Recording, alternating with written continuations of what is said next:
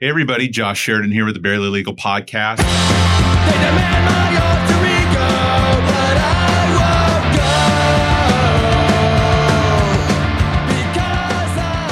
won't go. This has been a huge week for me because I have inside of 1 week my second comedian starting the show off. As I've talked about before, Mark Maron is a big hero of mine, and his WTF podcast has been kind of the primer by which I've built this show. He is a comedian. He used to be a protege of Sam Kinison. He came up in Boston, LA, New York, kind of has worked throughout the country, and is one of the bigger names in comedy right now. And because of that, he had the ability to interview pretty much every comedian from Robin Williams to Louis C.K. to you name it. He's had him on the show. And I have always loved, as his show has grown past comedians into politicians, musicians, movie stars, always appreciated the comic world because it is such a singular and unique world of people who kind of are outside of the lane that most of us travel in. They work at night. They work alone. They travel a lot. They spend 23 of a 24-hour day thinking about what they're going to do in 1 hour. And then it's another 23-hour or longer wait until they're back on again. And it's kind of like you live spot to spot almost, as I'm sure I'm saying this as though I've ever done it. You're going to educate me, but I've just learned about this, and I'm so fascinated by the world of it, and especially the psychology behind it. So on today's show, I have Donnie Stopa. He's friends with Darcy Greco, who was in earlier this week. He's a comedian. So thank you so much for coming on the show. Hey, thanks for having me. I appreciate it. Now, are you a Florida guy originally, or? I am. I was born and raised in Tampa. Were you? Yes, How sir. old are you? I am 36. Okay, so you're younger than I am. Where'd you grow up? In Tampa side or St. Pete side? So my dad lived in Carrollwood. My mom lived in Brandon. Okay. So I grew up like in Brandon mainly. Sure. All right. know. You probably know my wife's family, the Basiglios. There's like a million of them, and they all Sounds like some every I've heard. 4 years someone knows this one. I can tell how old someone else is by which Basiglio. Yeah, there you go. There you go. But all right. So now only child or big family? So I have a half brother, Okay. and I have a stepbrother and a stepsister because my parents were divorced when I was, 3 months old or something like that. So All right. yeah, so I have All right. some weird. Well, no, stuff. this puts right into the narrative for, comics and boxers. The more kind of disjointed and crazy their life are, that they seem to be better at their chosen profession. Oh, sure. So, Yeah. Whenever I was really into martial arts and boxing, mixed martial arts and all this stuff, and you watch these backstories on this guy, it's like, yeah, I lived out of a car for 8 years and I don't know who my father was, and someone tried to kill my mother. Sure, yeah, and it's like, these guys are animals in the ring. And in a lot of ways, similar, like, my father didn't talk to me. My mother, was non-existent. My brother was arrested and killed.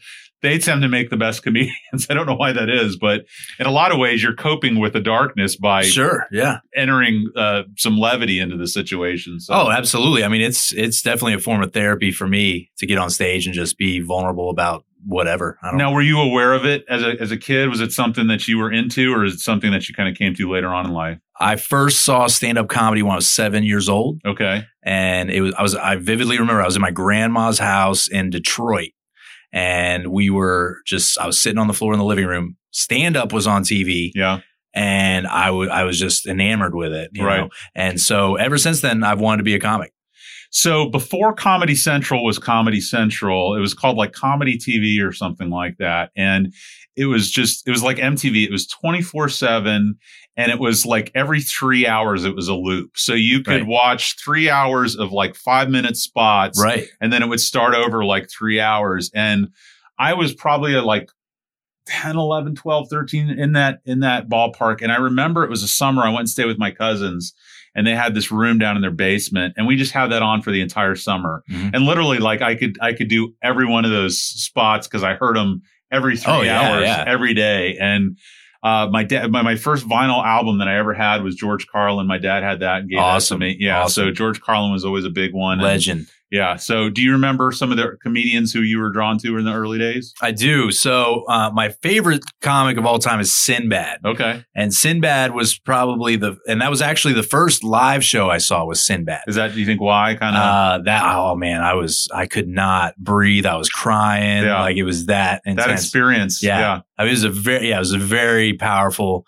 experience for me. But yeah, Sinbad, since I was, teenager, I remember also Carlin. Yeah. I remember watching him at my friend's house in high school. I was over there just staying the night. Right. And his dad was watching George Carlin. I was like, this is amazing. Yeah. You're like, I feel like I'm not supposed to be. Right. I definitely felt like if my dad were there, that wouldn't have happened. Right. Yeah. Right. But, it was kind of cool to see, peek into that world and be like, oh man, like this guy's funny, but he's also saying something, and it's pretty awesome. Now you're a big guy. Were you an athlete growing up?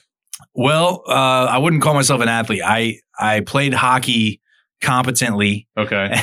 And where'd you play? Out in Clearwater or down in Sarasota? Brandon. Okay. The Brandon Ice Sports Forum, which is now TGH. Okay. Whatever it is. All right. Were the Lightning a thing yet at that point? They were, yeah, when I was a kid. My wife actually cheered for the Lightning when they played at the Florida State Fairgrounds. My high school sweetheart was also a Lightning cheerleader. Uh-oh. I know. No, yeah, we got to figure out what's going on. If my wife was, if at 37, my wife was your high school sweetheart, then she probably got some warrants for her because she's a little bit older. But anyways, yeah. So, that's cool.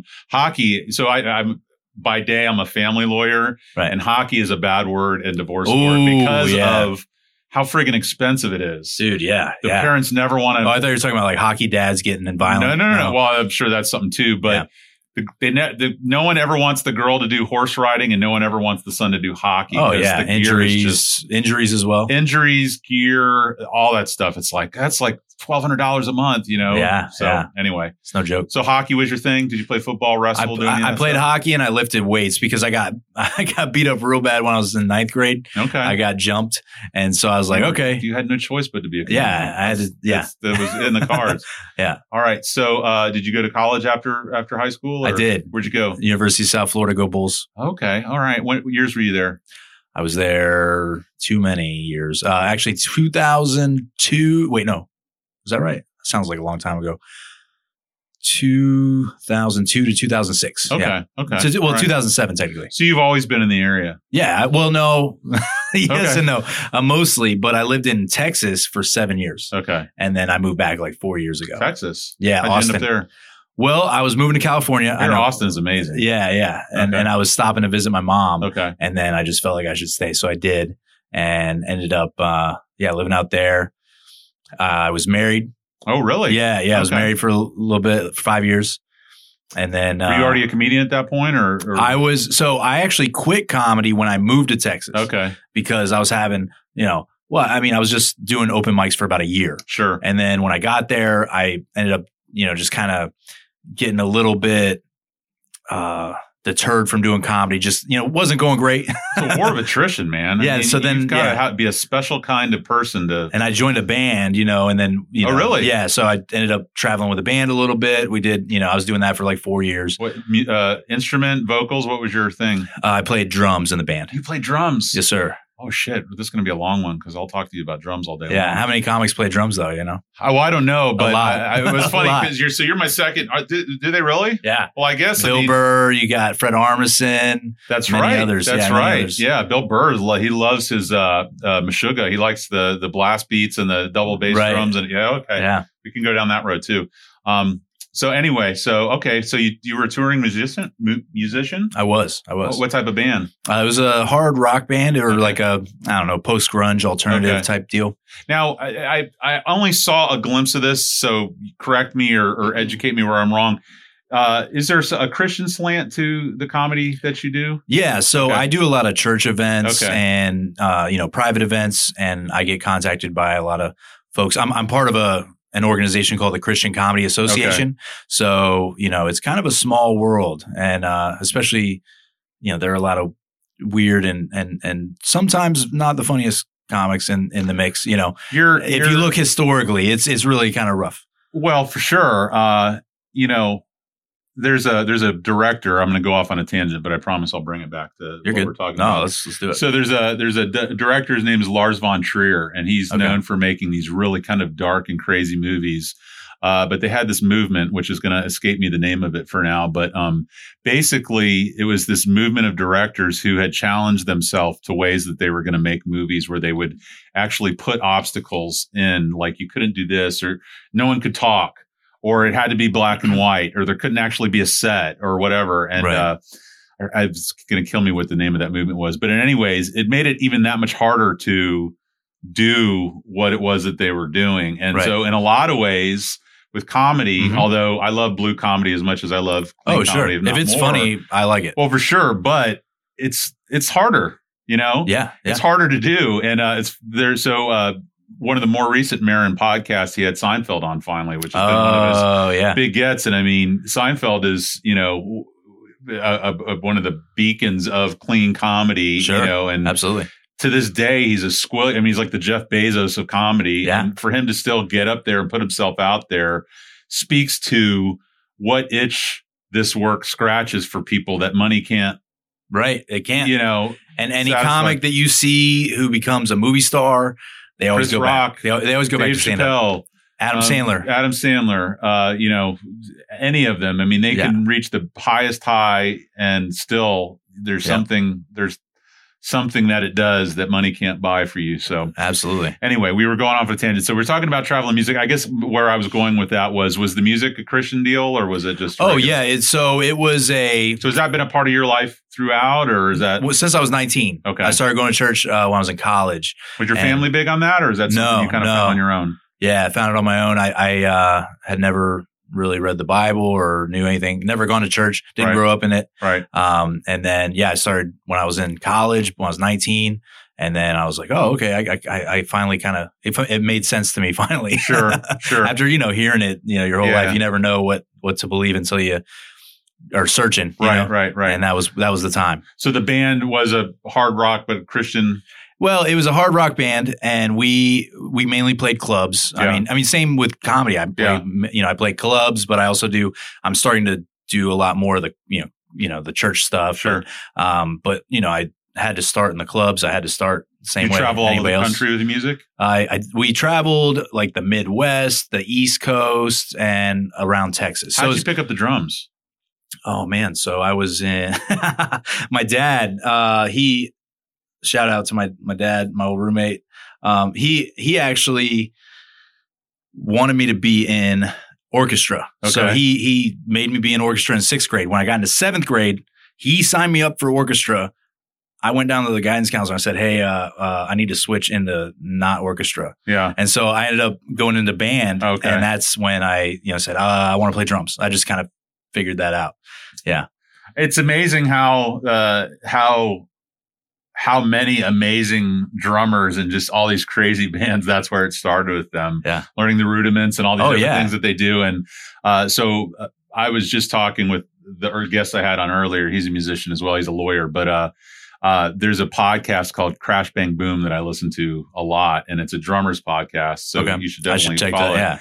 But I've learned so much about it that I had no concept of. So one of my favorite bands is the Melvins, and Dale Crover, who's a drummer for the Melvins. He was the drummer for Nirvana on their first album. And Bleach. Yeah, Bleach. Yeah. He's the drummer on Bleach. And anyway, I didn't know that. So much discussion of placement of drum heads, placement of cymbals, how high you keep your seat, what type of stretches you do, whether you practice your rudiments before a show, whether you're not getting your breathing down, getting all that stuff. And it's so unique compared to the string instruments or whatever else. It's just a completely whole different world. And one of the things I got to do recently, so a buddy of mine is the lead singer for Wolfface, they're the ones who do the bumper music for this podcast. So when you listen to the show, you'll hear them at the beginning. But they just did a marketing piece for Liquid Death Mountain Water. Okay. And the bass player, Dan Byers, he owns Rock Garden Recording over in Pinellas County. So he records Mastodon and a a lot of metal music over there. But I got to go over there, first time ever being in a studio with the band recording. And literally 3/4 of the band just bullshitted with me for the entire 4-hour period it took them to set those drums up and mic those drums and get them. Oh, yeah. I was like, you got to be kidding me. This is ridiculous. And they're like, if you don't get the drums right, the rest of it just sounds like dog shit. Oh, absolutely. So it really emphasized for me how important to at least the type of music that I listen to drums are. Sure. I mean, that's the foundation on which the house is built. Absolutely. And so a lot of newfound appreciation. I mean, I've always thought drumming was cool, but I really didn't realize, number one, what it takes to do it well, and number two, how important it is to the structure of a song and the recording and all that other stuff. So yeah, a lot goes into it. Did you guys record it all, or we did? Yeah, okay. Yeah. So we recorded an album. It's called The Letter Kills. Okay. The band's called The Follow Through. So Okay. check them out. They're great. They're still doing They're their out thing. there. I can find them online. Yeah, YouTube is big for them. Okay. And then thefollowthrough.com, I believe, Okay. is still the same. So how many years did you do that? I did it for a little over 3.5, almost 4 years. I Now guess. you said you started stand up and then did the music and then went back to stand up. Right. Okay, so let's backtrack a little bit. Okay. When did you finally pull the trigger on getting up on a stage? How did that come about? Oh man. Well, That's one of the it was toughest after parts of it. college. It was Okay. after college because, I was pretty focused in college on, I got to get a degree because my dad said I should do that. And everybody else tells me I need to do that. And the world, says Sure. you can't make money Yeah, if you don't have a degree. Although most of the wealthiest people don't have it, but yeah. Yeah, I figured that out too. So the hard way. But yeah, no, I I actually, don't think Elon Musk has a degree. I know you do a piece on him. yeah, I do some Elon Musk stuff. Yeah, I actually do a lot of research on that guy. Yeah, he's an interesting dude. So I went to college, which I would never, trade for anything in the world. It was an awesome time. Again, It's not bad, but it's not the only door to walk That's through. what I'm saying. Yeah. I mean, for me, it was more about personal growth than it was anything about learning, and getting Learn how a to degree. do your own laundry and learn how to feed yourself and go grocery shopping. Right. And figure out what are my convictions? What do I believe about the world and myself? For sure. All those, just introspective thoughts that you have.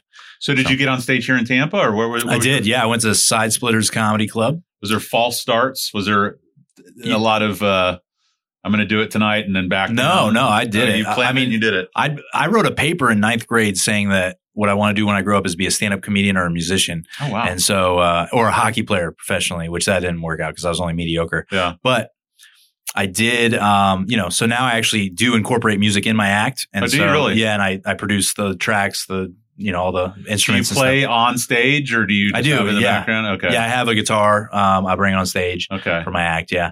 Tim Minchin? Tim, I've heard the name. Yeah, he does a lot of music in his comedy. I think Okay. he's from Australia or New Zealand or something. He's hilarious. I'm sure I've seen him. You I'm probably sure have, I've seen him. yeah. I mean, there's Bo. Who's Bo? He plays guitar a lot. There's Burnham. Yeah. Burnham and yeah. Anyway, sorry. So you planned the night and you got up and did it. Oh, I did it. Yeah. And how long of a spot did you do? I mean, it was like 5-6 minutes. Now, like that. Side Splitters, and what year would this have been? 2008. Was it an open mic or was open it mic? Okay, so you don't have like an opener, a middle, and a No, it's just a bunch of bad comedy. Okay, and how did that first night go?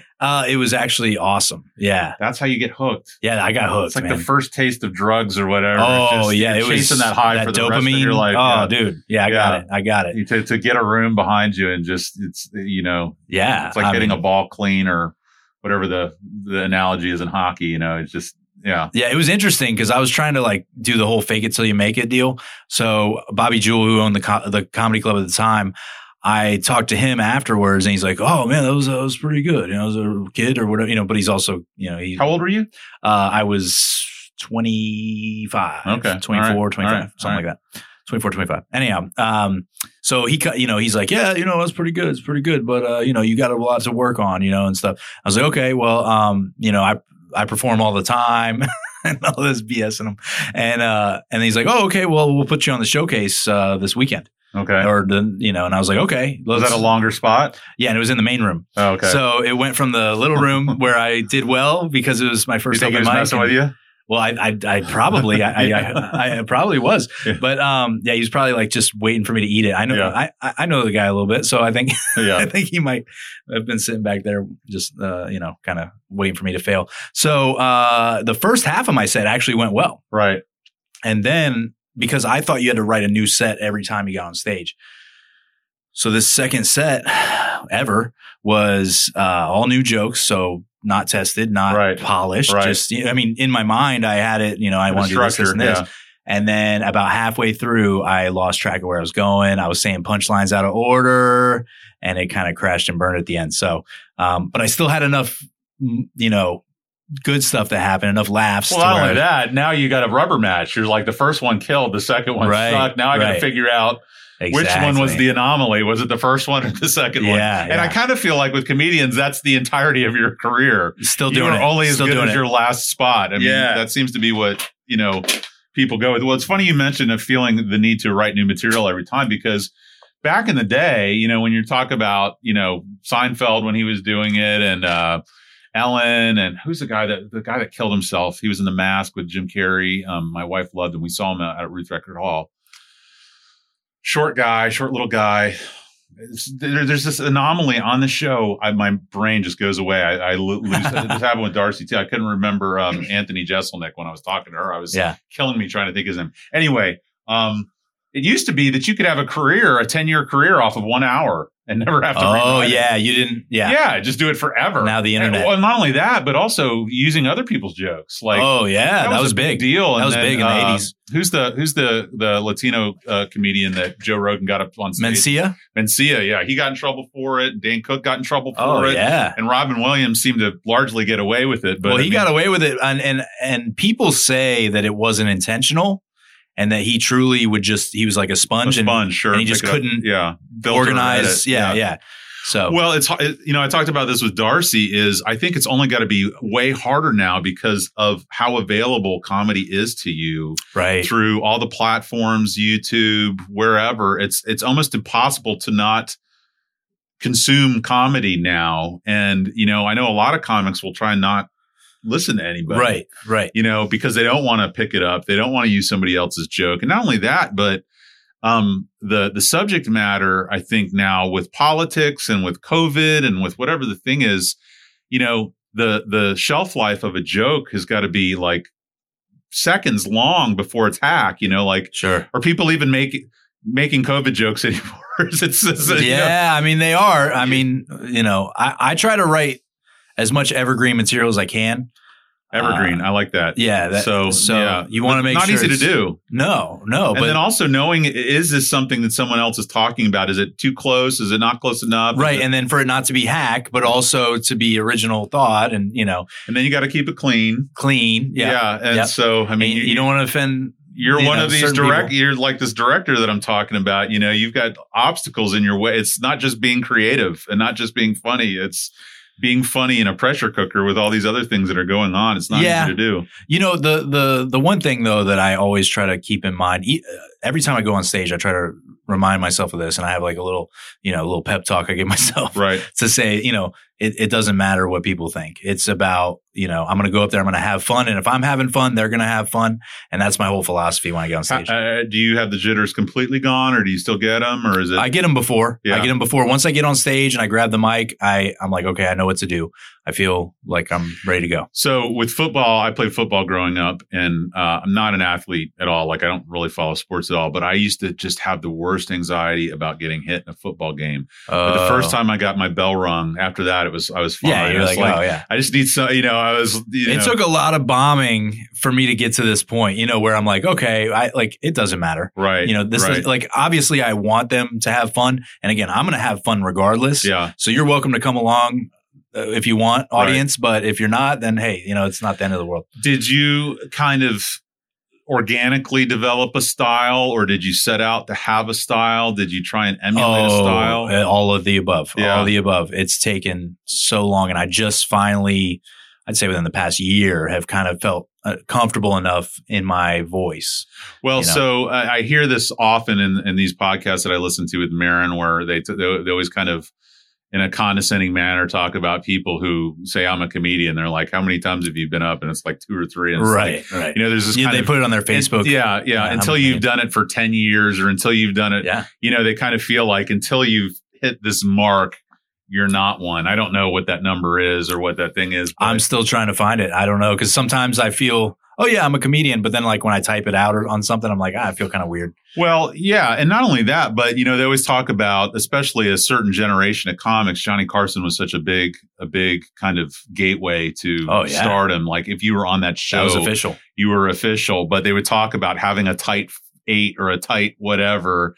Mm-hmm. And the concept of having tight material, I don't know the general public how much they're aware of it, but if you had to be on Carson and be funny in 3 minutes, you got to be banging out punchlines. You don't have a lot of time for buildup. You got to go with your Those best. laughs per minute have to be up there. Yeah. Now, subject matter, are you just kind of topical, or do you kind of stick with certain things? Or so my show is more of a variety show, I would say. So yes, I do topical stuff. I do, but a lot of it's just kind of anecdotal, observational. Do you have punchlines, or is it more just? Yeah. I mean, mine are jokes. It's not.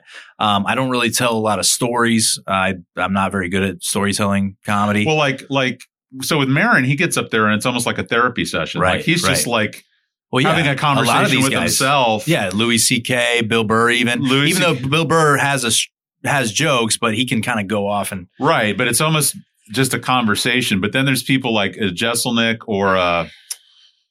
Who's the guy? Dave. He's like a New York. Attell? Dave Attell. So all the comedians, like usually Attell's like their hero. Yeah. He's just a lifer, and he punchline. That's. I try to emulate that style. Just you want to get as many punchlines as you can. You want to get as many laughs as you can in a set. So Anthony Jeselnik. Of course. Yes. Okay. So his story I love because I bought the book that he bought to become a comedian, and you probably know it. I can't remember what it is, but literally, and you can't really do this. I don't think you can structure a joke or outline a joke. There's an intangible part to it that you can't just say A plus B equals C. Right. So, but with Jeselnik, when he started this book, it was literally A plus B equals C, and he's really built off of it. But what I love about him is nothing's off limits with him. Like he will like, he's fearless. He's probably already got Kenosha jokes. He's just right on the tip of the spear constantly. He does this. I remember he did this great Casey Anthony bit at the end of one of his shows, and it was hilarious. So I always like him because he's kind of the other way, like he goes dark and tries to piss off the crowd and everything else. So I appreciate that as well. But absolutely. So as far as you saying, kind of a breadth of different subjects. So my favorite thing to do is crowd work. So what I've done recently is I've started to write more and more jokes that are crowd work oriented. So I can easily go into the crowd. They're designed for me to go in the crowd, and I can go far into the crowd if I want. But if I'm not getting something, I can always go back to the next thing. So it's funny in learning the concept of crowd work. So for people who aren't comedy nerds, what is crowd work? So it's the whole talking to the audience. Hey, where are you from? What's going? What do you do? So the analogy for me in the practice of law is picking a jury. So picking a jury is crowd work, and I have had amazing. These are my stand-ups, my closing arguments, my opening statements, my jury selection are my dipping my toe in that world. And when you have got prospective jurors just loving you and they're loving the analogies that you're using, and it's like, what about you? Have you ever been pulled over and all this other stuff? And it's a whole world unto itself. Right. But another kind of the darker side of crowd work is sometimes when it's not by design and it's in response to a heckler. Now, I wonder how much you get that in the church crowd, or probably not as much. Well, that's the cool thing though, is that I'm not exclusively a church comic. I'm probably first more of a club comic, but then I do country clubs, I do private events, and then how are you churches. With the hecklers? Oh, here's the thing. Here's the thing about hecklers. Here's the thing about hecklers. Nobody wants a heckler, but I will say that I've had some magical heckler moments. And so when I've had a heckler, there was the show I always think of. I was a guy named Dan Gerlach. He books a lot of cool rooms and does a great job. Now that guy booked me for a room, and I was doing 30 minutes. So I actually ended up doing 29. But 26 of the 29 minutes was me dealing with a heckler. It's almost like a gift. Right. So it was kind of a gift, even though like I didn't want the gift towards the end because I was. It's an unwanted gift, but it's like you just made my night a lot easier. Well, yeah, it was. I mean, you know, the crowd was just going nuts. They were, you know, just everything was an uproarious applause break because this guy wasn't getting it. He wasn't getting it, and the room was new, so it wasn't really well managed as far as like. What do we do if there's a heckler? Well, that's a whole other part of it. Getting back to the drum scenario about how much that you don't realize goes into drums, how much you don't realize about what a room is and what it has and what that lends or detracts from your spot. And again, I have to thank Maren for this. This is something I had no concept, whether it's acoustics, whether it's where you enter the room, whether it's you're walking up through the crowd versus coming on the stage. Is there a green room? Is there not a green room? Is there noise coming from another room? Yeah. The people that you're performing for, are they paying you at the end of the night?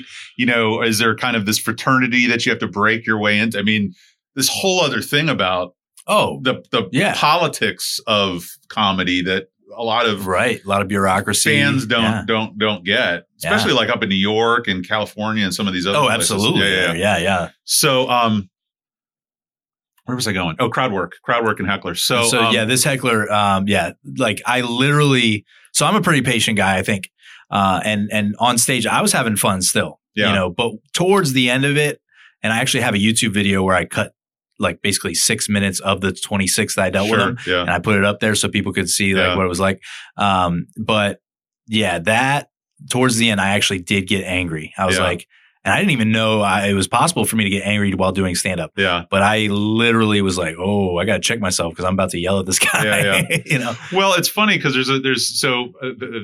this reminds me of two different things. One is I had Joe Redner come in, and we talked for so long that we did a two-parter. You know who Joe Redner is? I don't. So he owns Mons Venus. He owns all the strip clubs. Oh, okay. That's why. And he used to, he also owns I've heard of him, yeah. Cigar City Brewing and all this stuff. But he's a staple locally. He's run for office. He's got this huge factory in Ybor now that's growing hemp, and he's really big on the forefront of legalizing medical marijuana and all this other stuff. Okay. But I don't think he went to school, but one of the brightest people, one of the most business savvy people you ever meet. Oh, sure. Common sense just turned up to 11 and just street smarts. And he told this funny story. He's like, you know what I do when the patrons get up on the stage with the girls? And I was like, no. He's like, I tell the girls to get off stage and wait for them. And he said, everybody else in the club will make that person get off the stage. Oh, yeah. So you turn the crowd against the heckler. Exactly. That's the heckler. Yeah. So this is the comparison that I'm making to what you're talking about. Yeah. The quickest way to get the crowd on your side is when there's someone that's messing with their show or their experience. Yeah. And you know, when I was in the band, we had a weird experience where we were playing a biker rally, and it was, I mean, just a massive, crazy thing. And then so these ladies, probably 55 plus, right? They came up on a 4-wheeler. They jumped up on stage while we're playing our set and started just, you know, taking off all their clothes and flashing everybody. And we're this Christian rock band, and we're like laughing and like trying to look away. Like, what do we do? Like, do we stop playing? I don't know. I think we should have stopped playing. So the best ones that I've witnessed in person were Jon Stewart out at Ruth Eckerd Hall and Jim Jeffries at Straz.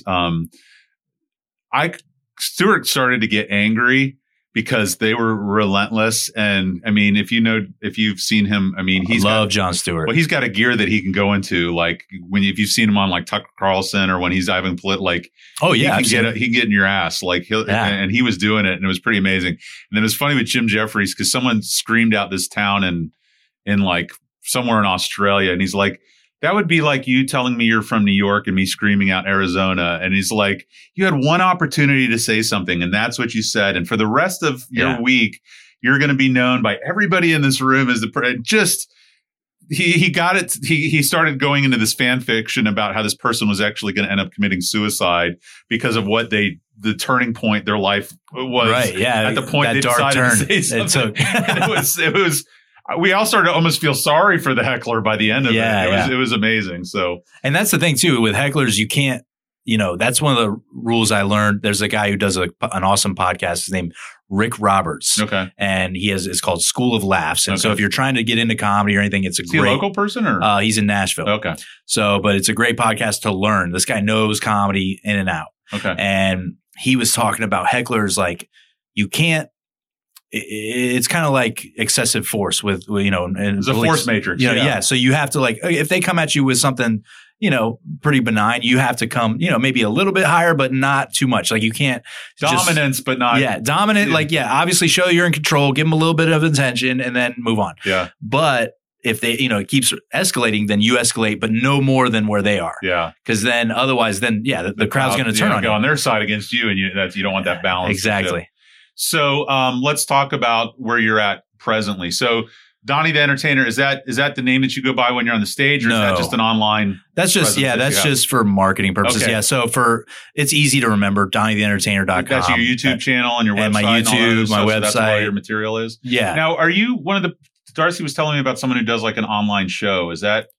I don't do an online show. That's not you. Okay. I did one and I did not enjoy it. No. Because I love the crowd and I love, feeding off the crowd. Yeah. And that's just kind of my vibe. So yeah. Now, do you write every day?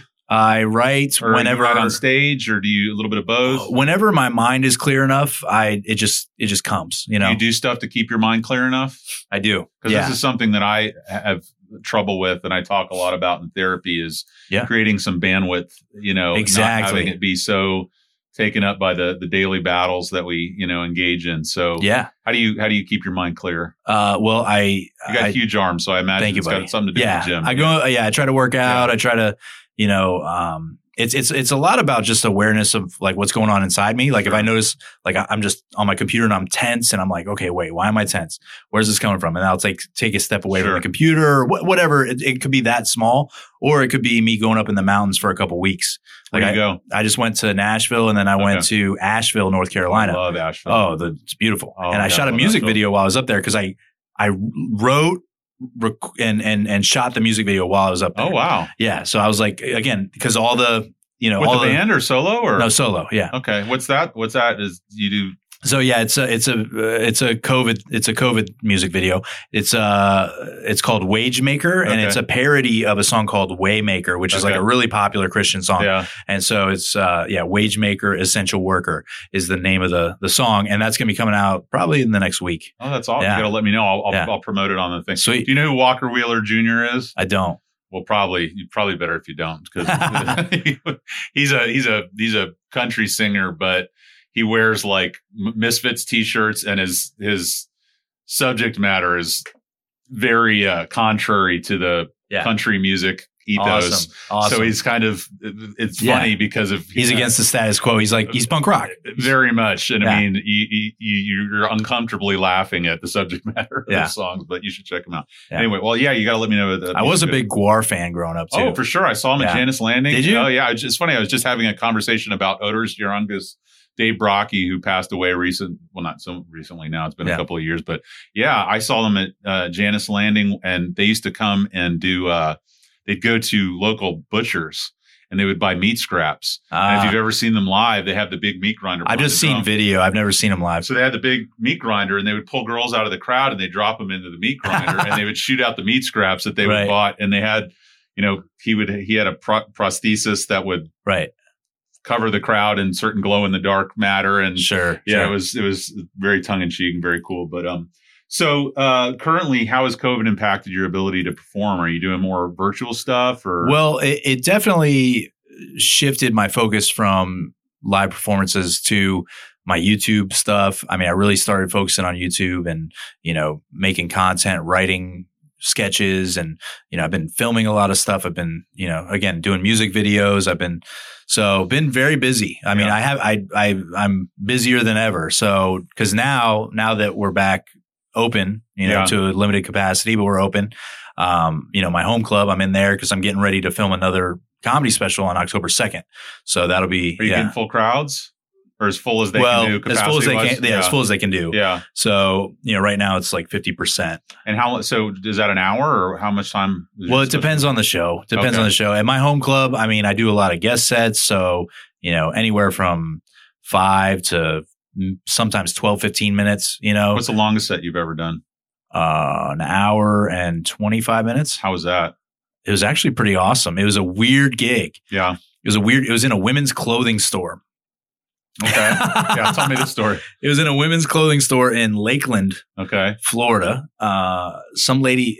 So there's her name's Diane. So Diane's a real sweet lady. She had seen me perform a bunch and she's like, "Hey, I have a great idea for my store. We're going to have a stand-up comedy show." So their promo for the show was hilarious because it was like people shopping while you're. Oh, people are shopping. Oh, wow. Yeah. So that was my crowd. That was part of my crowd. I mean, they had rows of seats. Yeah. You know, pull out chairs or whatever. But then in the back, like we got, like trying on jumpsuits. Yeah. We got Ruth in the back, just, checking out blouses and stuff. And then I'm up front. And so it was a blast though, because I did a lot of crowd work. I did, I was talking to the shoppers. Well, how beautiful is it that you can do a set where your crowd is rotating in and out? I mean, think about that. Yeah. I mean, you got new ears every couple minutes coming in front of you. Right. So, I had the core audience of the people sitting in the chairs, and then people will get curious and they'll be like, "Oh, let me see what's going on." Yeah. And again, I would just like start to talk to people that were shopping, and that was fun for me. Yeah. So it was kind of cool. You always hear about like Chappelle doing like 4 hours or 6 hours. Oh my gosh, that sounds exhausting.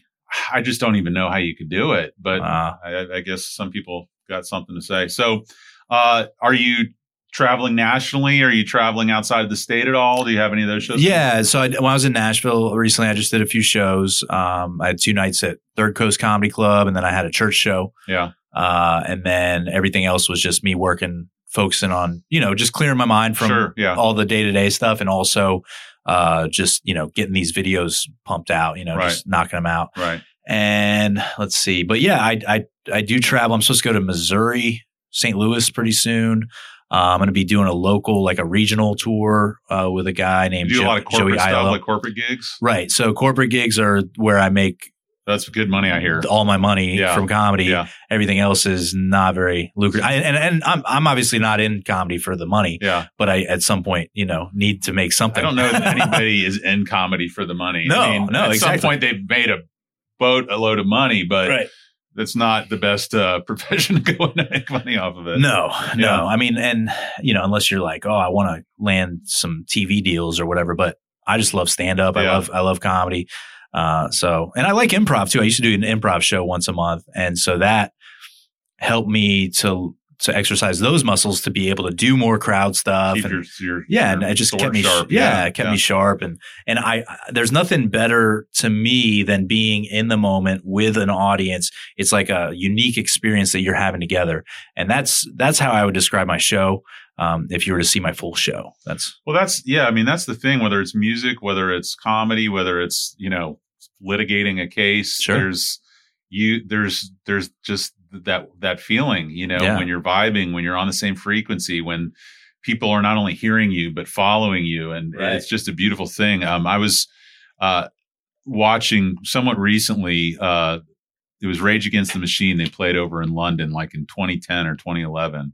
And it was this thing where it was their Got Talent, whether it's UK's Got Talent or Britain's Got Talent or whatever. And they had this couple or something that had like the #1 single for like the longest period of time ever. And I'm probably getting this about 40% right, but work with me. Yeah. So this other couple said, we're gonna petition and see if we can get everybody to make this Rage Against the Machine song #1 and knock this UK's Got Talent out. And so Rage Against the Machine had not been a band for a while at that point. This was before they, got back together. And right, I heard about that, but I haven't seen it was anything right when COVID was started. Oh, that's right. So that's right. They had to cancel all their shows. And now I don't know when they're coming back. But because I got super excited about that. Well, for sure. And so they said, if you are able to bump them off and make us the #1 single, we'll come and give you a free show. So you got to seek this out. If you could, I got your cell. I'm going to send you. I'll support that. So the first song they do is Testify, and it's in England. And I swear to God, it's this sea of people just bouncing up and down. I couldn't even tell you how many people was. Oh, yeah. And for me, live music that's as much as I hate to be around crowds, I love live music. And I have this conversation. Tom DeGeorge, who owns Crowbar. He was in earlier this week, and he's talking about the Save the Stage stuff, all that they're doing. This will be the first year that I can remember in my history that I haven't been to a live show. And I had tickets to Tool, Guns N' Roses, Rolling Stones. I mean, there's a lot of big shows coming to Tampa this year. Yeah. And it's bumming me out. But just when a room goes nuts. Yeah. I've seen Tool like 7 times. I had this weird Bermuda Triangle, like weird thing with Tool where I effectively had like 7 times I was supposed to see him, and for whatever reason it didn't happen. Oh man. So they've been a bucket list of mine. Another one, Oasis, is one of my favorite bands, and I've got a number of buddies from Ireland and the UK and stuff, and they've all seen them like 9 times. But there's like 3 or 4 friends that were like, I don't care if they play in Beirut in the middle of a raid. We're gonna go see them over there just because they can get a crowd going, right. in such a big way. But sorry, I think I threw you off track. You had something you were saying. I don't remember. I do want to ask, where can people see you locally? Like, do you have a home club? Yeah. So my home club is Coconuts Comedy Club. Okay. And that's St. Pete Beach. Okay. So it's right off of Gulf Boulevard. Now, are you a Pinellas guy? Do you live over that way? I actually live in Manatee now. Oh, wow. So I live down Parrish, Ellington. So did you come from Manatee today? Yeah, I did. Yeah. That's badass. Yeah. I think that might be the furthest drive anybody's made to be on the show. Well, I appreciate it. Yeah, glad to be here. So Coconuts down there, and do you play locally up here at any of the clubs around? Yeah, yeah. Okay. So I have some shows coming up at Side Splitters Comedy Club. The Tampa Improv is supposed to be coming back next month. Okay. Is what I heard. Okay. So we'll see. And let's see, what else is there? Yeah, just like I said, private events, corporate shows. I'm going to be at Laugh-In down in Fort Myers a little bit too. I'm going to be there this weekend, and then they have some other dates for me. So, all right. Now, where can people find you online? Do you have a social media presence, a website? I do, yeah. All that other stuff? Yep, DonnieTheEntertainer.com. Okay. And on YouTube, it's Donnie the Entertainer. You can search me there, or Donnie Stopa, Stopa. What Stopa is that? It's Polish. I'm half Polish. Okay. Yeah. Okay. It means the bottom of your foot. Well, there you go. So I feel like there's a joke there. There should be. Yeah. All right. So, and then the YouTube channel is just Donnie the Entertainer. Right. So yeah, just search Donnie the Entertainer or Donnie Stopa on YouTube, and I'll pop right up there. Well, do me a favor. Whenever you have new content like this song or whatever, please send it to me, because I really try and push. Yeah. People have been on 2 to 3 videos a week on YouTube. I'm all about it. I love putting out content from the people that are on. I got a girl later today.